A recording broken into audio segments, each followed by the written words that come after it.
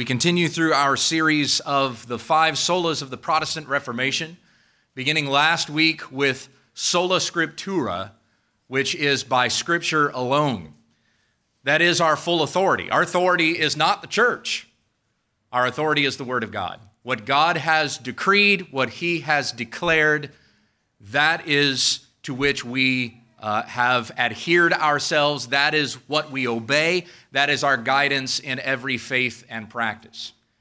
When it comes to understanding who God is and what He has said, that's in the Bible.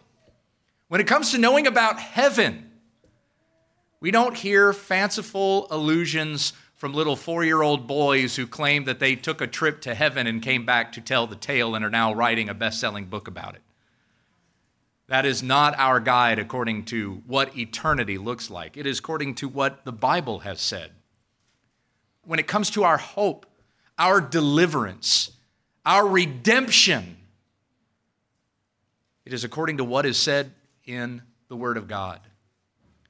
When it comes to how we should live and walk in faith and in practice, as Julie said with the boys and girls this morning, knowing the promises of God, what He has said, that He will deliver us from every trial, that this world is not our final resting place, that He is working all things together for good for those who love God and are called according to His purpose, that promise we find in the Bible.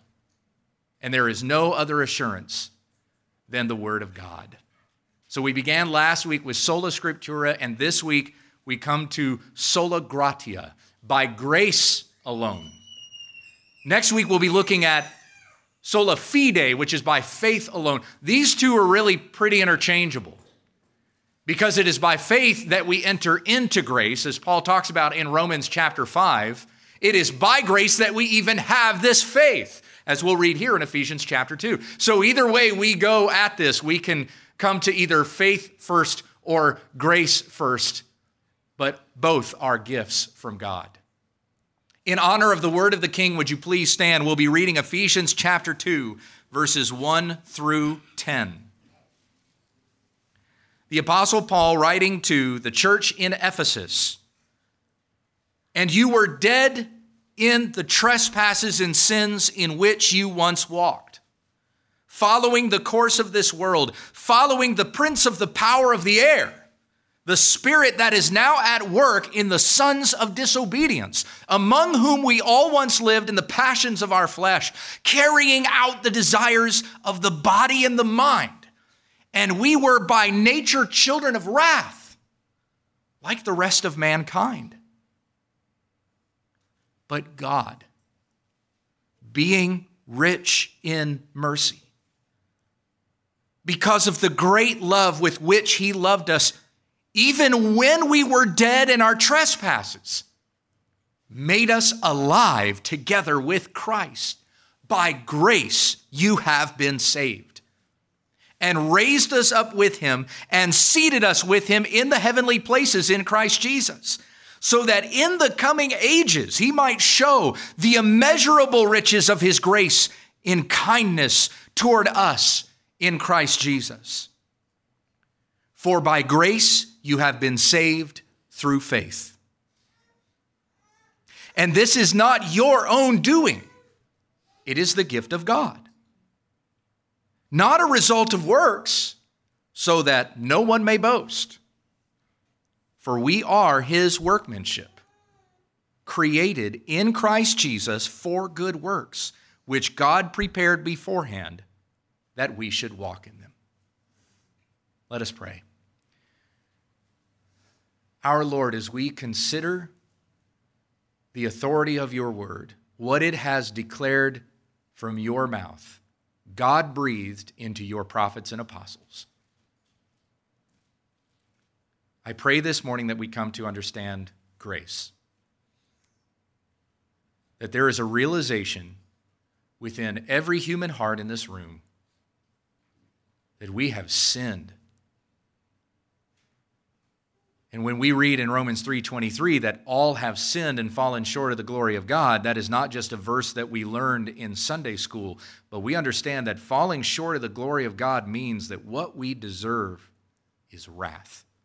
We deserve death. We deserve judgment and eternal separation from God because we sinned against you. We committed treason against the high throne of the King of heaven.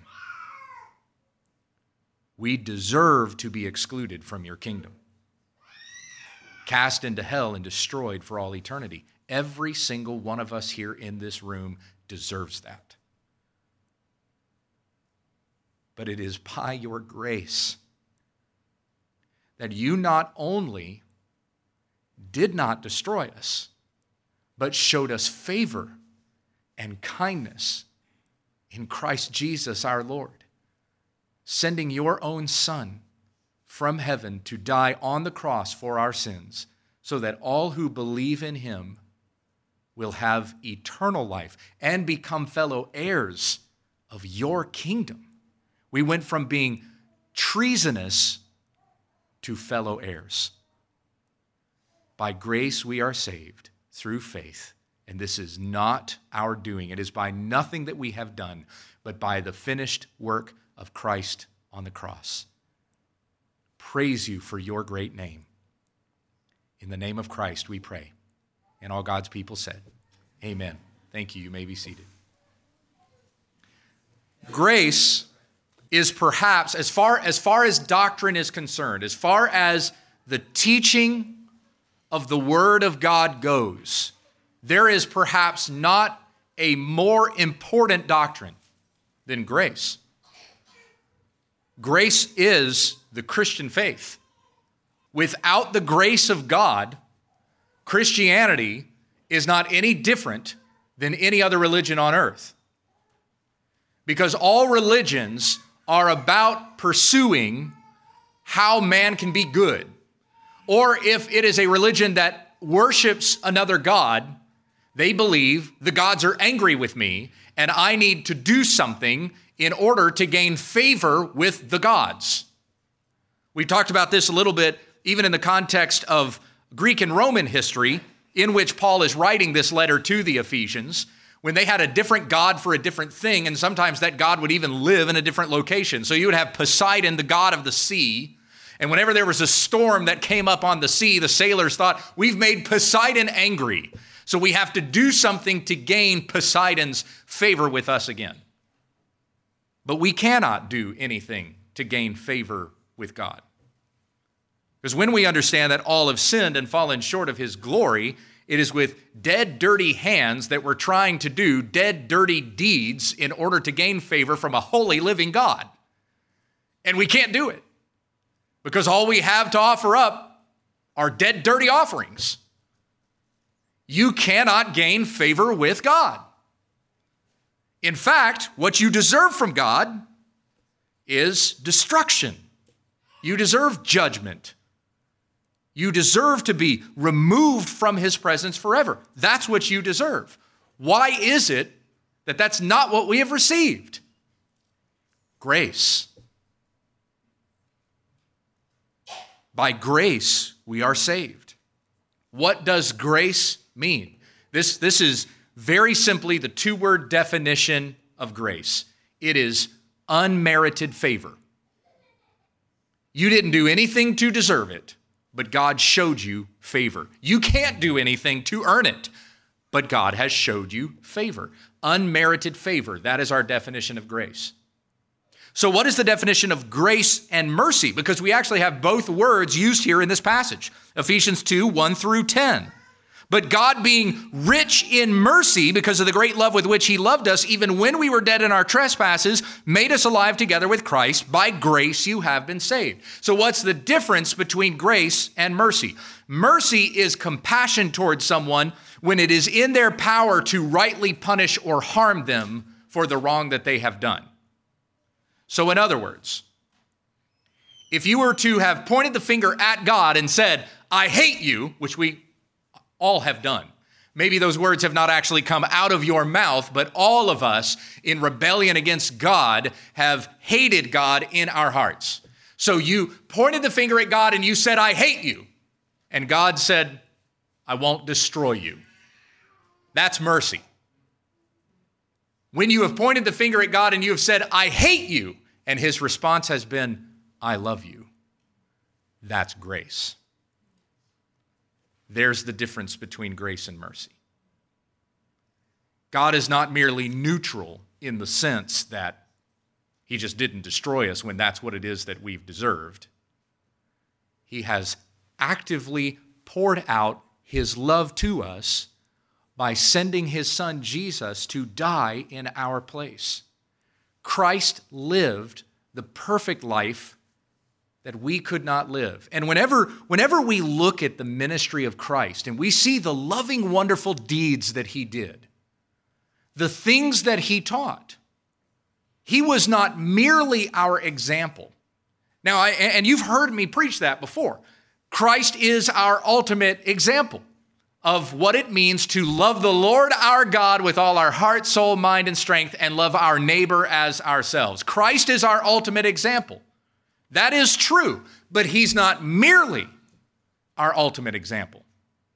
Christ is also our substitute. When we could not do anything to gain favor with God, Jesus did everything perfectly and sinlessly when we were unable. We could not live that perfect life. So Jesus was our substitute, not only in his death, but also in his life. And then when he died, because he lived a perfect life, he was that pure, spotless lamb, that pure sacrifice. In order for sins to be atoned for, blood has to be shed. And so Christ shed his blood for us. And more than just dying on a cross, he took the wrath of God on himself. Why was Jesus so distressed in the Garden of Gethsemane before he was arrested and put on trial and put to death? It wasn't just because he knew he was going to be executed by capital punishment. It's because while he hung there on the cross for 3 hours, he was going to be taking the wrath of God his Father on himself, so that we would never have to experience that. All who are in Christ Jesus, who believe on his name, who follow his calling, never have to experience the wrath of God. When you die, that's the worst thing that will ever happen to you.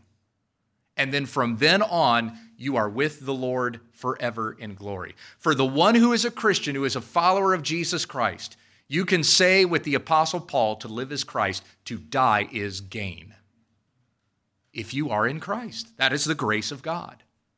Christ our substitute in life, Christ our substitute in his death, Christ being resurrected from the grave so that all who believe in him will receive his resurrection. This is the grace and the gift of God. Grace is the most important concept in the Bible. Everything in the Old Testament is leading up to this ultimate act of grace, with God sending his Son to die for our sin, so that all who believe in him will not perish but have everlasting life. Without grace, there's no Christianity. Without the grace of God, the gospel, which means good news, would not be the gospel. Because you would still be working to try to earn the favor of a holy God, which you can never attain, and that's not good news. But the gospel is that by the grace of God, Jesus died for our sin, so that all who believe in him might have eternal life. Now, as we are considering these things in light of this being the 500th anniversary of the Protestant Reformation, what was it that the Catholic Church taught? Well, the Catholic Church taught that if you want to be saved, you have to do good works. In fact, there were even priests that were selling indulgences, meaning that you had to buy penance. You had to buy grace. You had to buy forgiveness from the church. What a horrible burden. And those who were rich could buy more grace than the people who were poor. Not good news at all. And it was this very act that Luther stood in defiance against and nailed his 95 Theses to the door of the church. It was his protest, his opposition to this practice that was going on, this perversion of the grace of God that was being exercised by the Catholic Church. Now, at what point the Catholic Church strayed away from sound doctrine and sound teaching differs according to which historian that you listen to. There are different historians who will teach different things. Some will say that it's toward the end of the 4th century or 5th century, somewhere in there. Some will even say it was at the point that they partnered with Rome. That was the immediate corruption of the church. But however that trailed along in this gradual dismissal of right teaching and sound doctrine, eventually it came to the point where we are in the mid-1500s, where the church was just totally far from any sound teaching at all. In fact, as Luther concluded, the Catholic Church is not preaching the gospel. They have no gospel. There is no good news in the Catholic Church by which a person can be saved. And by the way, the doctrine of the Catholic Church hasn't changed. So lest you think in 500 years now, well, maybe they've softened themselves on some things. No. They're still teaching heresy. They're still placing a burden on people that they cannot work to attain. They cannot overcome. I mean, just consider, I just copied off 2 points of the Catholic Catechism this morning. Catholic Catechism number 846. How are we to understand this affirmation related to salvation? Often repeated by the church fathers. Reformulated positively, it means that all salvation comes from Christ the head through the church, which is his body. Basing itself on scripture and tradition, the council teaches that the church, a pilgrim now on earth, is necessary for salvation. Do you get that? So if you want to be saved, you have to go to the Catholic Church. That's what they're saying. If you don't go to the Catholic Church, you're not saved. That is not the way that we are saved. Just consider the way that they have reworded scripture. All salvation comes from Christ the head through the church, which is his body. What did we just read here? By grace you are saved through faith, and this is not your own doing. So last week we looked at sola scriptura, that the Bible is our ultimate authority. What does the Catholic Church teach? A doctrine called sola ecclesia, which means that the church is the ultimate authority. No, the church is submissive to the word of God. Folks, I am not your authority. I can't declare you saved. I cannot declare you forgiven. It is only the word of God that does that. What is my responsibility as a pastor? Merely to stand up here and tell you what the word of God says. That's it. I've got no authority. I can't declare you saved. I can't even tell you to go mow my lawn. By the way, if somebody wants to do that, I'd be all right with that. But the Catholic Church claims they have all the authority. They're the ones that declare you saved. They're the ones that administer baptism and the sacraments. And by the way, you also have to do those things in order to be saved. Catholic Catechism 1257. The Lord himself affirms that baptism is necessary for salvation. There you go. He also commands his disciples to proclaim the gospel to all nations and to baptize them. Baptism is necessary for salvation for those to whom the gospel has been proclaimed and who have the possibility of asking for this sacrament.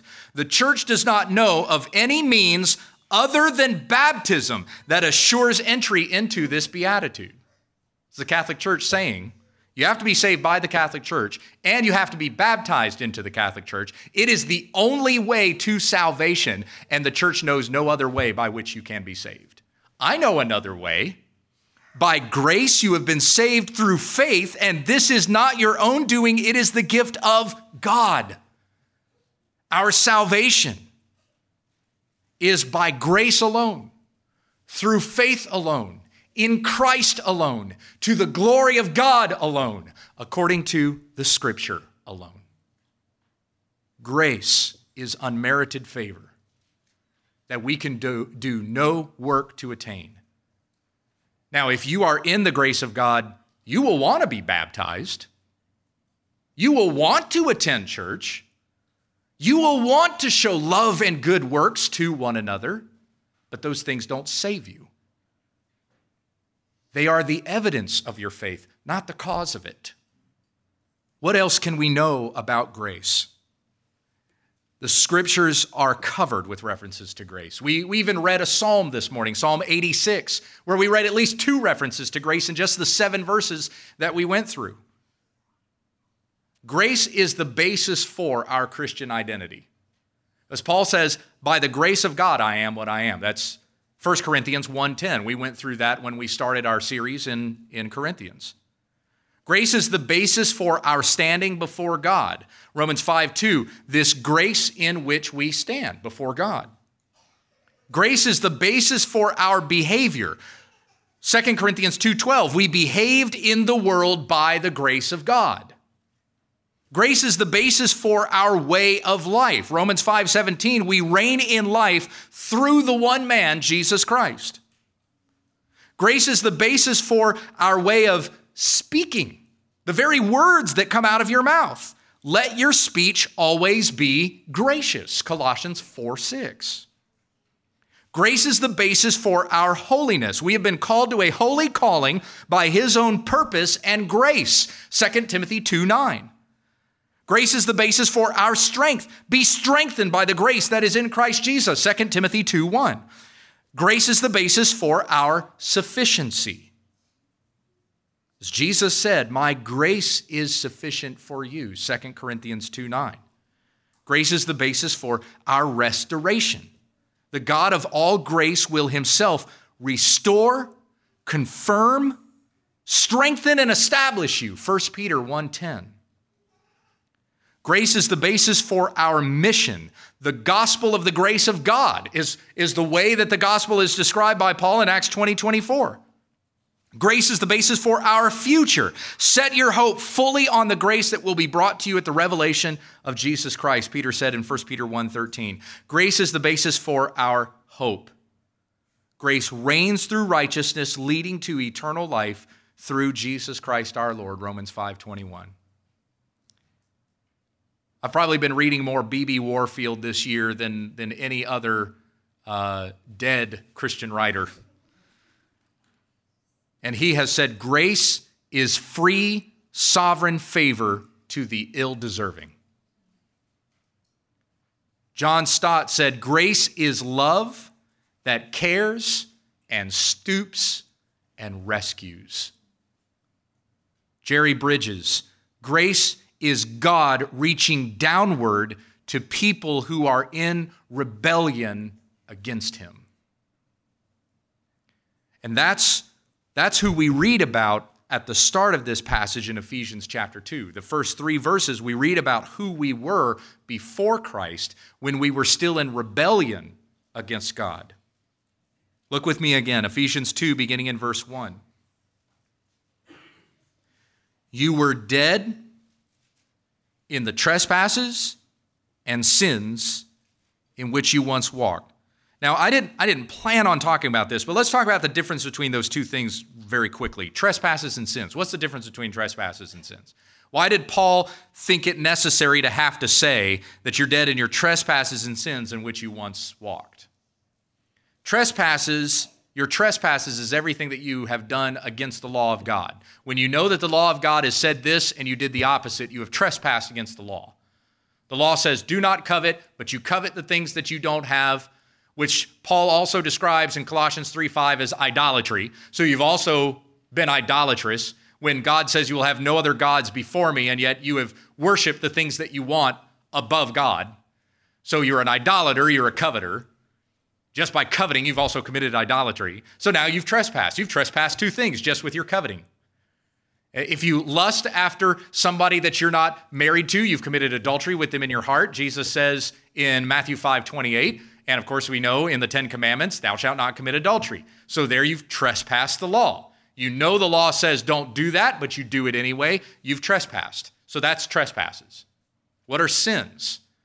Well, according to Romans 14, sin is anything that is not done in faith. So anything that you do that is not according to the faith that you have in Christ and his commandments in obedience to him, that's sin. Everything you do in rebellion against God, his perfection, his holiness, that is not done in honor and in worship to the Lord, all of that is sin. So basically what Paul is making sure that he gets in here is the realization that no matter what, you've broken God's law. No matter who you are, whether you're a Jew who knew the law of God, you trespassed the law of God, or you were a Gentile who did not know the law of God, you still sinned against God because you did not do what you did in faith. And so everyone, Jew and Gentile, those who were the chosen race of God and those who were wandering dead in this world without the law, both were dead in their trespasses and sins in which you once walked. Before we came to Christ, we were all dead. How more specific does that metaphor need to be? You were dead. What can a dead person do? What can a dead person do? Nothing. Nothing. They can't even lie there. Because if you told a dead person, hey, lie there. Oh, see, he's obeying me. He has no response to what you said whatsoever. Dead is dead. There's nothing there. They are empty. It's a body with no soul. So who we were before Christ, we were dead men walking. Dead men and women walking. The walking dead. The dawn of the dead. Whatever other zombie ties you want to make into that. We were dead. You were a walking corpse with a dead soul. You were born physically alive, but you were spiritually dead. You had no soul that sought after the Lord. You were not even seeking for him. It says that in Romans 3:12. You could do nothing good. You could do nothing righteous. Now, maybe according to the world's standards, you were probably a nice guy. You were probably a good lady. Maybe the world would have looked at you and thought you were a pleasant person. But all of that was self-righteousness, because everything that you did was to your own glory and not to the glory of God. You were not trying to please God. You were not seeking after God, and you could do nothing good before God. You were dead. This, again, is the dead, dirty deeds we were trying to do to God, and none of it is good enough. Filthy rags, as it is explained in Isaiah 64:6. You were dead in the trespasses and sins in which you once walked. So you're not just passively dead. You were actively dead. You were pursuing death. You were living according to dead people. You walked in your sins. You followed somebody. You followed the course of this world. You followed the prince of the power of the air, the spirit that is now at work in the sons of disobedience. Folks, there are only two religions in this world. There's the religion of God and there's the religion of Satan. You're either following God or you're following the devil. Those are your options. An atheist says, I don't follow anybody. Yeah, they do. They may not acknowledge it with their lips, but they're following Satan. All other religions in the world, apart from Christianity, again, is all about doing good works and trying to earn righteousness by your own merit. That's even what the atheist does. He thinks he can be a good person by himself. No one is good. No one will be able to stand before God on the day of judgment and say, well, look at all the good I did. Does any murderer stand in a court before a judge and say, hey, I know I murdered those kids, but look at all the other good that I do in the community? And the judge is going to go, oh, well, that cancels it out then. He would be a horrible judge if that was his verdict. But God, as a good judge, will punish people for their sin. And that's what we deserve. We followed the course of this world. We followed the prince of the power of the air, the spirit that is now at work in the sons of disobedience. By the way, that description of Satan, too, as the prince of the power of the air, oh boy, that is my favorite description in today's multimedia age. When you think of stuff that gets beamed into your television set or on your radio or into your phone or on your computer, and all manner of things that either are attempting to pollute your mind, like actively pollute your brain and your heart with the filth that could be in front of you there on a screen. Or it could just merely be, I mean, you may not even watch anything that we would perceive as dirty, but it's just the fact that it numbs your brain. It just distracts you from all the things that you know you should do, actively loving your family, reading the Word, spending time with God, those things you're not doing because you need to catch up on My Little Pony. I don't know. That's what popped in my head because that's what my kids are watching all the time. I got 3 girls. Give me a break. Some days, Daddy just goes, guys, something else other than Paw Patrol or My Little Pony, okay? Let's pick something else today. Anyway, it's just all the stuff that's out there that attempts to numb our brains and distract us from the things that we should be doing. And it's not that the world has gotten worse with technology. I just think it exposes the sin that was already present in our hearts. Perhaps you've seen some of those pictures from like the 1930s and 40s where it showed just a row of men along the sidewalk with newspapers in front of them. Like they were all staring at newspapers just like we stare at our cell phones now. It's really no different. It's the same. Nobody's interacting with anyone. I'm in my own world reading my newspaper. I saw another one that showed every single person on a trolley was reading a newspaper. They're all sitting there with newspapers up in front of them and nobody talking to one another. So it's not that the technology has made our interaction with one another worse. It's just exposed the corruption that was already there in our hearts, to not love one another, to not show kindness to each other. We follow the prince of the power of the air. We listen to the philosophy of this world. We listen to the news tell us what it is that we should think about things. By the way, whenever some crazy disaster happens in the United States, whether it's a hurricane or a mass murderer, don't listen to InfoWars. It's amazing to me the number of news sites that I would bring up this week that would actually cite InfoWars as a credible source. No, they're conspiracy theorists.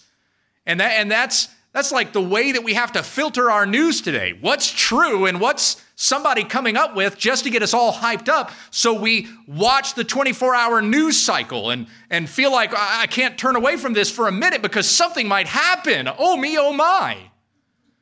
The news cycle just keeps us in this constant state of worry and fear and anxiety.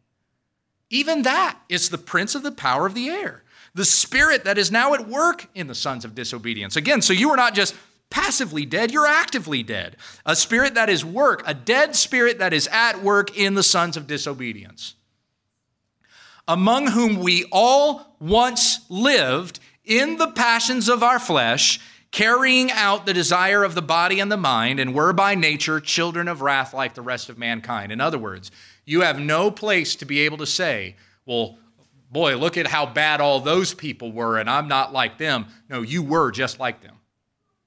If you're in Christ now, you were just like them. If you're not in Christ, if you're not a follower of Jesus, you're still among the sons of disobedience. We are either sons of God or we're sons of Satan. You were not born a son of God. That is one of the number one arguments that I receive whenever I do evangelism here in Junction City.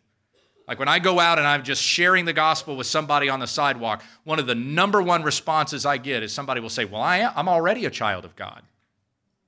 I was made in his image, right? He loves me. I was made in his image. So I am a child of God. No, actually, the fact that you were made in his image and then sinned is exactly why you're not a child of God.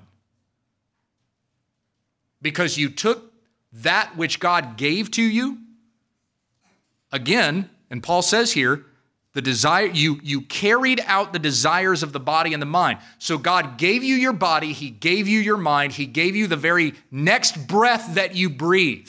And you took the things that God gave you and you blasphemed him with it and glorified yourself and entertained the things that you thought you needed to be satisfied, saying to God, I know better than you what I need to be happy. And that is why you are worthy of wrath. Because you were made in God's image and you desecrated that image with your sin. You are not born a child of God. You are born again a child of God. But when you were born, you were not a child of God. Jesus said it to the Jews in John 8. You are of your father, the devil. And your desire is to do your father's desires. If you are born again in Christ, your desire is still to do your father's desires, but your Father is God, into whose family you have been adopted by the blood of Christ. You following me? So we were born sons of Satan. And this was, last year when we were going through the whole doctrine of original sin. We are descendant from Adam. We have all inherited his sin nature. And as he was fallen from God by his sin in the garden, so we also are all fallen from God. We do the same things that Adam did. What we deserve for this is to be destroyed, as we read about in the book of Revelation. All those who receive judgment at the final judgment will be cast into the lake of fire. That was prepared for the devil and his angels.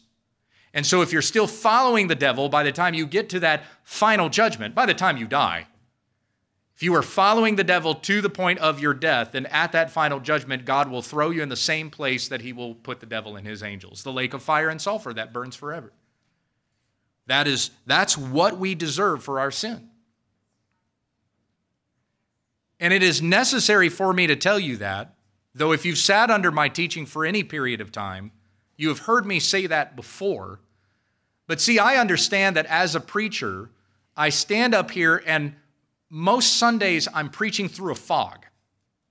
And that fog could be any number of things. That fog could be all the stuff that happened to you this week that is just clouding your mind and making it so difficult for you to sit and receive a word from the Lord. You're still thinking about all the stuff that happened to you during the week, and you're thinking about all the stuff that you've got coming up this week. Or perhaps that fog is that you've grown up in church for 20, 30, 40 years. You've heard all this stuff before. So when I use words like sin and righteousness and trespasses and holiness and justification and sanctification, and you're going, yeah, sure, okay, these are the words that I expect to hear when I come into church. And so they just bounce around against your brain, but they never actually get into your heart. And so you hear it, but it doesn't penetrate. So I know that I'm kind of preaching into this fog, this cloudiness that is either trying to preach through events or I'm trying to preach through jadedness. But one way or the other, the message has difficulty in getting into your heart. And so it is necessary for me to repeat this over and over again, that you are dead in your sins and your trespasses in which you once walked. Because if you don't understand that, my brothers and sisters, if you don't know you've rebelled against God and what you deserve is hell, grace means nothing to you. You are not just automatically walking in the grace of God. Yes, there is a common grace, which Chris talked about today when he came up and prayed. That common grace you can observe in the sense that everybody is still alive. Like you're walking around and you pass a guy on the sidewalk, that guy's alive because of the common grace of God. You don't even have to know whether he's saved or not. He is alive because God has not just obliterated mankind for their sin. That's common grace. That everyone can hear the gospel of Jesus Christ and respond to it in repentance and faith. That is the common grace of God. But the grace that saves you, you do not automatically have. The grace that you know you need, you acquire how? Let's go on. Verse 4, but God being rich in mercy, again, though we deserved punishment and he could have done us harm, instead he said, I'm not going to destroy you. That's the mercy of God. God being rich in mercy because of the great love with which he loved us. A great volume of love. We have that spoken about even in the famous passage, John 3:16. For God so loved the world. That word so, a great volume of love. God so loved the world. God being rich in mercy because of the great love with which he loved us. Even when we were dead in our trespasses, made us alive together with Christ. Paul said in Romans that while we were yet sinners, Christ died for us. That's Romans 5:8. God shows his love for us in that while we are yet sinners, Christ died for us. Before you had ever heard about the grace of God, the message of the gospel of Christ, when you were still walking as dead men in this world, following after the prince of the power of the air, the spirit that is at work in the sons of disobedience, pursuing the desires of the body and the mind, even when you were in that state, Christ died for you, so that by his blood you would be saved, forgiven your sins. God, who is rich in mercy because of the great love with which he loved us, even when we were dead in our trespasses, made us alive together with Christ. Now we have unity with God. Through his Son, Jesus Christ, we're together with Christ. By grace you have been saved, and raised us up with him, and seated us with him in the heavenly places in Christ Jesus. So now instead of getting destruction, what you have gotten is the kingdom. Instead of being destroyed as an enemy of the kingdom of God, he has made you a fellow heir through the sacrifice of Christ, so that in the coming ages, he might show the immeasurable riches of his grace in kindness toward us in Christ Jesus. Folks, when you die and you go into the ground, your body goes into the ground, your soul goes to be with the Lord, if you're a follower of Christ. If you believe that Jesus has saved you from your sins, that he rose again from the dead, that he ascended to the right hand of the throne of God where he is interceding for you on your behalf, then when you die, your spirit will go to be with the Lord, your body will go in the ground. When your body goes in the ground, and you are no longer a living, active, breathing participant in this world, guess what? The grace that God showed you in your life continues to be proclaimed for his glory. So the immeasurable riches of his grace and kindness toward us in Christ Jesus would be proclaimed. For by grace you have been saved through faith. So again, the question that I asked before we jumped into verse 4, how do you get this grace? How do you know that you have eternal life instead of destruction, which is what you deserve? Because what Julie said with the kids this morning, you have faith. You believe in Christ. That is how you are saved. By baptism? No. By the sacraments of the church? No. Because the church told me I'm saved? No. Because you believed in Christ. By grace, you've been saved through faith. And that's what we're talking about next week. We're going to talk about by faith alone. By grace alone, by faith alone. By grace, you've been saved through faith. And this is not your own doing. It is the gift of God, not a result of works, so that no one may boast. Now, I mentioned to you last week that the Protestant Reformation is not just something that happened 500 years ago in 1517 and then lasted for 1 or 2 generations or something like that. The Reformation is something that is still needed even today, because there are ways in which we fall back into the same heresies that the Catholic Church was perpetrating and still perpetrating today. Let me give you an example of that. If you believe that you've been saved because you prayed a prayer, that's heresy. Because you believed it was by the work that you did that you got saved. And you might argue, well, Pastor Gabe, what about Romans 10, 8, and 9, where it says that if you confess with your mouth, you will be saved? The context of that is Paul saying that if you're saved, you will continue to proclaim your love and your faith in Christ Jesus until your death. And it is by that proclamation that has been the evidence of the transformation that happened in your heart, you are saved. Not because you said the words. You are saved by grace through faith in Christ and no other way. The words were the evidence of your salvation. They were not the cause of your salvation. Now, you may have begun your walk of faith with a prayer, but the prayer didn't save you. The date that you wrote in the back of your Bible, the day that I prayed this prayer, that date doesn't save you. Christ saves you.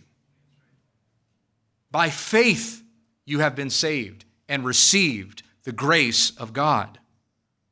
And so there are ways and there are times that we fall right back into those same false teaching, believing that we have to do something in order to earn this grace. You do nothing. It is not your own doing. And understand that there in verse 8. See that. By grace you have been saved through faith, and this is not your own doing.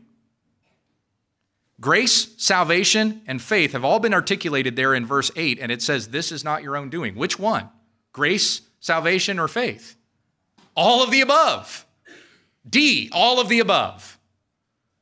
You had nothing to do with your salvation. You have nothing to do with the grace that you have received. You have nothing to do with the faith that you have. All of these things were given to you by God. How is it that God gives us faith and we don't do something to have that faith? That's what we'll talk about next week, because I'm already hitting noon here, so I can't go into all of that. Since faith is the subject of the message next week, we'll save that until next week. This is not your own doing. It is the gift of God, not a result of your works. No one can boast. No one can stand before God and said, I paid more money for my forgiveness than the other guy did, and so here I am. I did more great deeds than that guy did. Give me my reward. Romans 11, who has given a gift to him that we might be repaid? You can't give anything to God and expect to earn anything from that. No one has done anything to earn their salvation. No one can boast before God. It is to him belongs all the glory. Verse 10, for we are his workmanship created in Christ Jesus for good works, which God prepared beforehand that we should walk in them. So there are works you're supposed to do, but your works don't save you. The good works that you do are the evidence of the faith that you have received in Christ. Do you believe in Jesus? Do you believe in his righteousness? Are you grateful that he has clothed you in his righteousness instead of left you as children of wrath?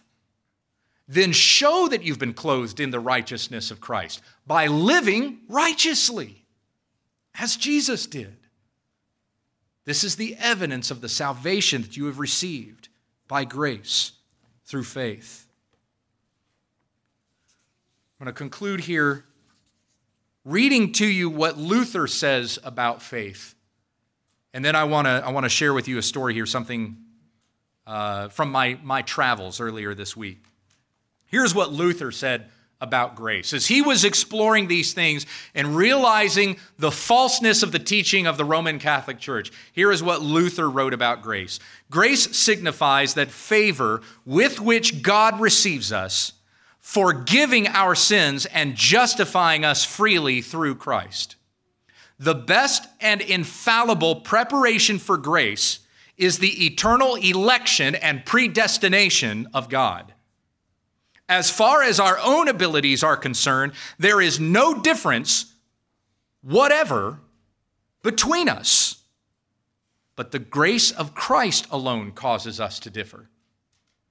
On man's part, nothing precedes grace but rebellion against grace.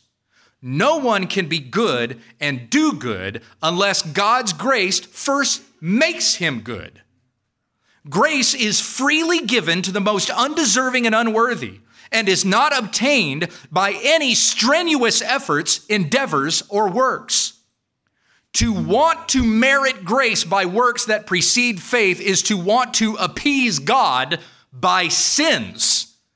Since we are one mass of perdition, no one is justified except through the grace of Christ without merits. Either sin is lying on your shoulders or on Christ, the Lamb of God.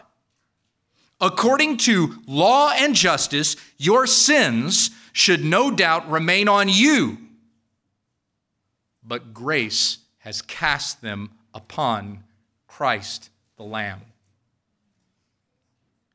Grace and life were given you believers, but it meant bitter work for him, for Christ. The word, I say, and the word alone is the conveyor of the grace of God. No matter what things appear to be like, grace clings to the word. No nobler preaching exists than that of grace. Grace freely grants us the faith that alone justifies us. Conscience cannot be brought to rest and joy unless it has peace through this grace, the forgiveness of sins promised in Christ Jesus. Man must completely despair of himself in order to become fit for the grace of Christ. The proper preparation for the grace and goodness of Christ is awareness that I need them. The devil is forever attracting people to good works to make sure that they do not reach the point of thinking that they need grace and the mercy of God. The law is not to be discarded because of the promise of grace. Rather, it is to be taught. In giving us gifts, God gives only what is his. But in his grace, he gives his very self to us.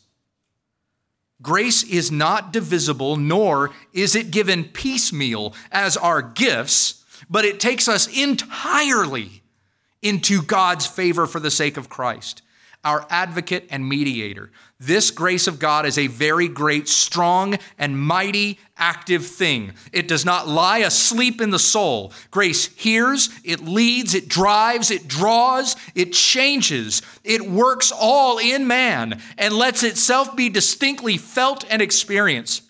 It is hidden, but its works are evident. Christ our Lord, to whom we must flee and of whom we must ask all, is an inexhaustible well of all grace.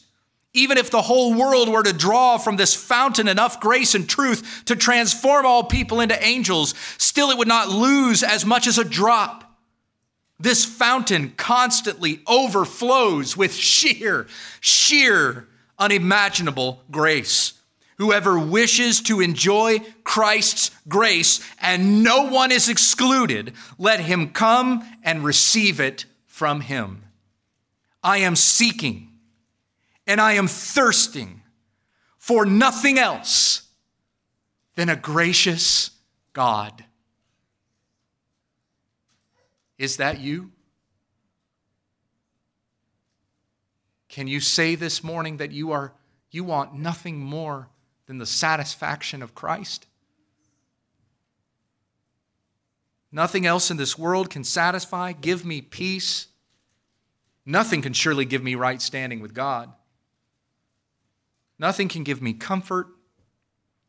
The next movie I watch on Netflix is not going to satisfy my itch for something more meaningful. I want God. I want the grace of God. Give me Jesus. This past week, as many of you know, I went to Atlanta, Georgia, and was the MC for a benefit banquet for the Pregnancy Care Center there in Jonesboro, Georgia. This is my second year to MC that event. The keynote speaker this year, Dr. Robinson, I forget his first name now, but he was an abortion doctor. His wife taught him how to do abortions. That's how they met. And they had this practice together in which they killed babies. And they made a lot of money doing it. And it was by a transformation of the Holy Spirit that one day he looked at an image of an aborted child and he realized what it was that he had done. He had just killed a baby. And he felt the life drain out of him. And by the grace of God, he repented of his sin and worshiped Christ. And he knew by the promises that were given to him in the Word of God, the Bible, by worshiping Christ and seeking him alone, apologizing to him for the rebellion that he had committed against God, that he received the grace of Christ and was forgiven his sins. And he could say with the Apostle Paul in Romans 5, "In this grace now I stand." His story doesn't end there. He opened up a private family practice in College Station, Texas. And there in College Station, Planned Parenthood opened up a clinic. There's a very famous story related to that Planned Parenthood. There was a woman that oversaw their operation. Her name was Abby Johnson. There was a crisis pregnancy center next door to Planned Parenthood. And one morning, Abby Johnson came walking through that door. And the people who worked there at the crisis pregnancy center said, Abby Johnson just walked in here. And she came in and said that I realize what it is that I have been doing. I have been killing children, and I need to repent. Planned Parenthood assembled their team of lawyers to attack Abby Johnson and claim that she was speaking of things that were going on at the clinic that were meant to be kept secret, and she had violated some sort of agreement with Planned Parenthood not to expose the works and practices that they did. Exactly what was Planned Parenthood doing that was so bad that couldn't be talked about? But the lawyers could not develop a case, and the judge threw it out. He said, "You have no charge against this woman." Planned Parenthood there in College Station, Texas, fell apart, and I think it was around 2013 the clinic closed down. They could not meet their quota for the number of abortions that they had to commit in a given year. I mean, that's horrible to think about, but praise God that they couldn't meet their quota. What happened to the building after that? It got bought by the Crisis Pregnancy Center. Dr. Johnson said to his wife, "Why don't we buy the clinic?" And they bought it and opened up their family practice there. And he stood before the banquet telling this story on Thursday night, and he said, "Can you imagine a man who made his living and made a fortune killing children bought a closed-down abortion clinic and opened a family practice where instead of killing babies, he's now saving babies' lives?" He said you could not write that and it would be believable. If you wrote that into a script of a movie, everybody would go, "No, who would believe a story like that?" This is the grace of Christ that takes what is dead and dying and disgusting and disturbing and turns it into life and love and peace and forgiveness.